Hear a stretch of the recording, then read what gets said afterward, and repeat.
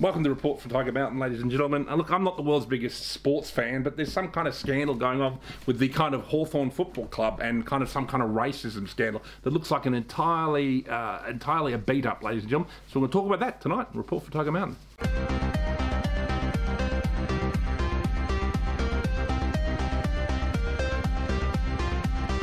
All right, ladies and gentlemen, as I said before, I'm not the world's biggest sports fan. The grand final's on weekend. I don't even know who's playing. So that tells you how much of a sports fan I am. But anyway, look, the point is there is a racism scandal that's come out about Hawthorn. Okay, now, I guess I've looked into it a little bit. There's apparently some accusation that someone, some member of, the Hawthorn Football Club advised an Aboriginal player and his wife not to have their child.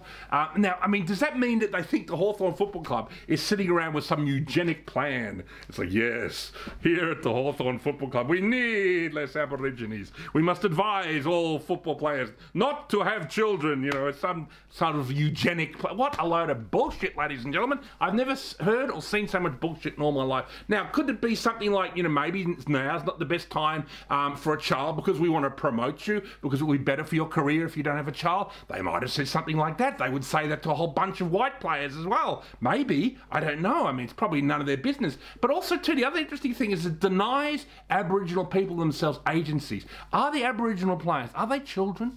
Are they so suggestible that if someone suggests, I don't think you should have a child, they're like, oh, really? I don't think I should have a child. Oh, thank you, white massa. You know what I mean? What a load of rubbish. And it's so insulting to Aboriginals themselves that they would, and again, it's all being used. It's like some of these Aboriginal players are complaining because they all want to be Adam Goodes. They want to dine out and be the professional victim, be the Grace Tame, except like the Aboriginal version of the football field like Adam Goodes, dine out on it for 10 years, get Australian of the Year. It's like almost like a gateway to Australian of the Year, isn't it? Being a professional victim these days. So it's absolute bullshit, whatever's going on. And this happened with Collingwood as well. I didn't hear too much of the details about the racism scandal, but guess what? That was bullshit as well. When you're talking about Aboriginals in professional sport, they're admired. All Australians admire them. You know what I mean? Unless maybe they're like Adam Goodes, where they're a complete arsehole and they attack a 10-year-old child who said something innocuous in the audience, which has turned into they had this kind of giant 35-year-old football player attacking a 10-year-old. Everyone in Australia was supposedly siding with the 35-year-old Aboriginal man who's built like a brick shithouse. I mean, it's a 10-year-old kid who said something. It's ridiculous, ladies and gentlemen. It's absolutely ridiculous. And it's professional victimology.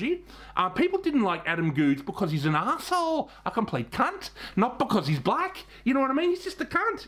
Occasionally you get an Aboriginal who's a really nasty person. Anthony Mundee's not a particularly nice guy either, but he's a pretty good sportsman. But as a person, he's a bit of a stinker, isn't he? But we love, Yvonne Cawley and many Aboriginal sports stars in Australia who are also nice people. We love them. All Australians love them. There is no racism scandal. Australians almost universally love our Aboriginal sports stars. And all this stuff about institutionalised racism in football clubs, Collingwood, Hawthorn, is a bunch of bullshit. And that's what I've got to say tonight on the Report from Tiger Mountain.